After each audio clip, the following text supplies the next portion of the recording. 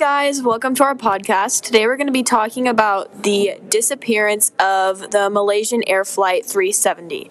Our podcast today is starring me, Ava Shipley, Maya Maldonado, Noelle Harrington, and Ava D.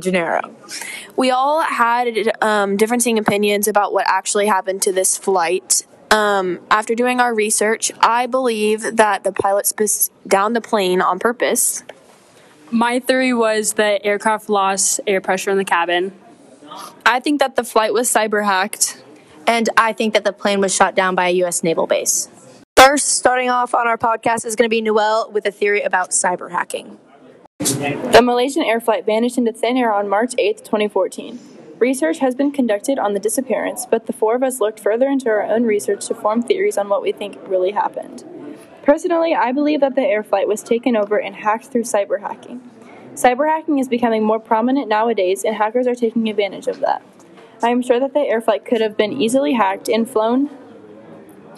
been flown to a secret location or straight into the ocean.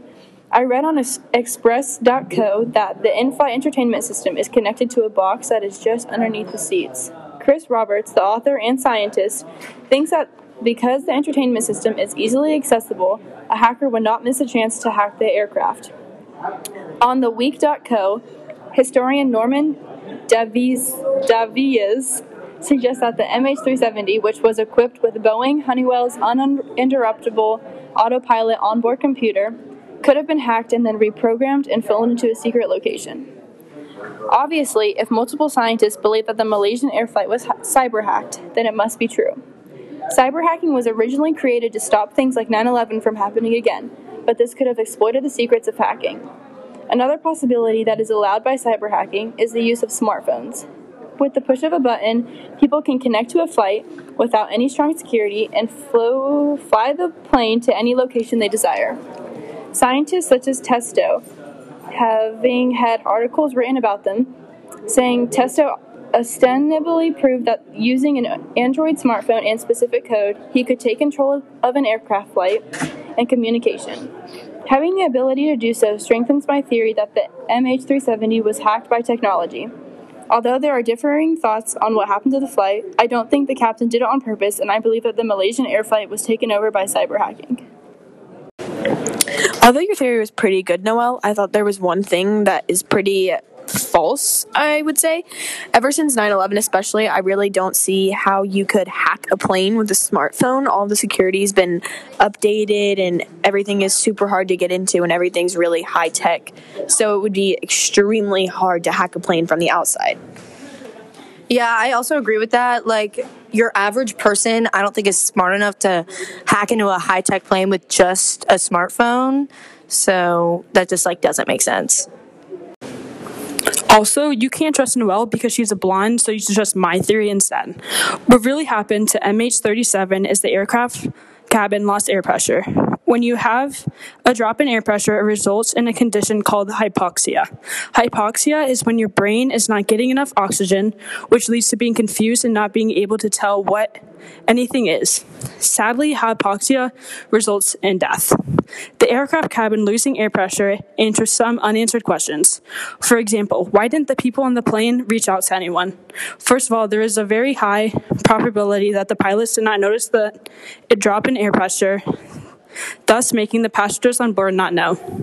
Once they are in a state of confusion, they do not know who they are or what to do. The passenger would not have known to reach out to some. I read an article in Airspace that talks about how pilots would take a test while in a chamber deprived of oxygen, and how pilots notice that they lose all sense of judgment. Even if the pilot was aware of the loss in air pressure, he could not have put on his oxygen mask. Even if the pilot put on the oxygen mask, he would have limited time of oxygen. According to the insider, the pilot's oxygen only lasts about an hour, but the mask in the chamber only lasts a couple of minutes. It is said to say that the aircraft had a drop in air pressure and both the crew and passengers lost consciousness due to lack of oxygen, while the aircraft was on autopilot and went off course. There was a plane that is very similar to MH370, according to The Guardian, on aircraft that flew 2 hours in autopilot after the air pressure dropped and both pilots lost consciousness before crashing into a mountain. This airplane was called a ghost flight because it just disappeared and no one heard from it. This is very similar to MH370, thus giving very convincing evidence. There are so many different types of people who believe in this theory, so it must be true. But like, where'd it go? Like, just because they lost oxygen doesn't mean that the plane just disappeared and like vanished into thin air. Yeah, I don't understand how a whole aircraft would just disappear if just the passengers lost oxygen. Also, I thought like before each flight they did like a routine check of the plane and filled it up with gas and stuff. So if they did that, I really don't understand how they wouldn't have noticed something was wrong with the plane. Although the other theories presented by my classmates were valid, they weren't as good as mine because it wasn't their idea to research this topic in the first place. The theory I believe to be true is that the United States Navy shot down MH370 in fear of and to prevent another 9/11-like attack. As I was researching my theory, I read on BusinessInsider.com that former airline executive Mark Dugain told Paris March magazine that he thinks the plane might have been downed near a U.S. military base on an island in the Indian Ocean after the plane's systems were hacked. Dugain also has witnesses of people living near the Maldives and an island the U.S. military base is located on, saying that they saw what they had believed to be the Malaysian plane on March 8, 2014, the day the plane supposedly disappeared. The United States government denied that the plane was nowhere near the naval base.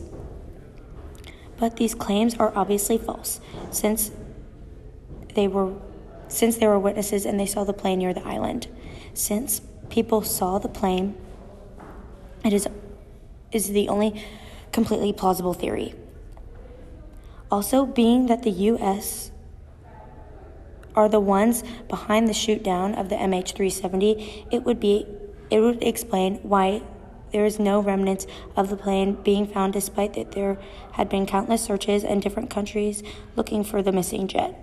It is impossible for a plane to completely disappear. If the U.S. is the one looking for the plane, they can lead the other countries astray to search in areas they know the plane will not be found. This explains why some searches for the aircraft took place in the southern Indian Ocean rather than the central Indian Ocean, where MH370 was said to be seen on the day of the disappearance. Lastly, when I was reading on the Weekco, it states that Dugain was advised and warned by the British intelligence officer that he should not look further into his case on MH370 and that he would be taking a risk if he continued to do so. The real question is, why was Dugain taking a risk and being warned for proceeding with his investigation if he wasn't close to exposing the truth on what actually happened on March 8th, 2014? Okay, so that actually sounds like it could be accurate with all of your information that you provided, and that would also prove my theory that the plane was cyber hacked. It kind of makes sense, but at the same time, just because you pick a topic doesn't mean it's true. So once again, my theory is that the pilot purposely downed the plane. So with this topic, many theories were thrown around. Ava said, again, that the flight was shot down by a U.S. Navy base. Maya said that there was a loss of pressure in the aircraft cabin. And Noelle said that the flight was cyber hacked. Along with these, there are many other theories. Throughout my personal research, I felt like there is one theory that I felt was the most possible and gave the most reasonable explanation with evidence to back it up. That the pilot purposely crashed a Malaysian Airflight 370. At first, I wasn't quite sure this was true, as who would be a pilot and then simply one day decide to crash a plane. It didn't seem true until I dug deeper and began to find more evidence that incriminated the pilot.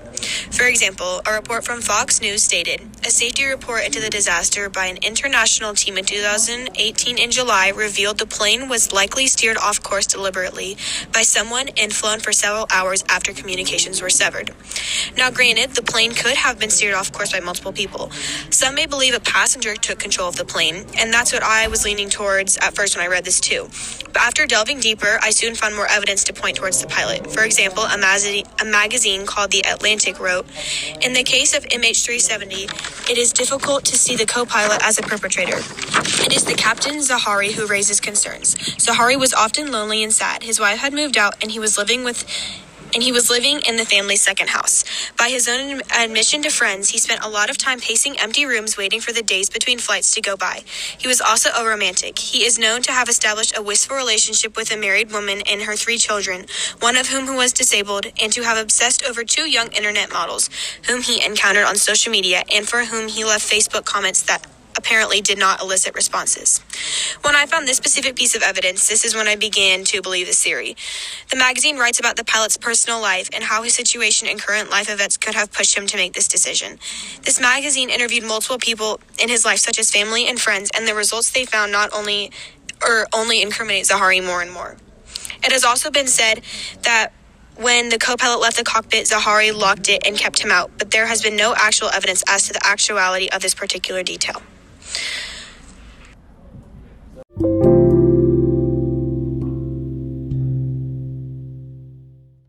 So those are all our theories, but we want to know which theory you think is true or if you have any theories of your own.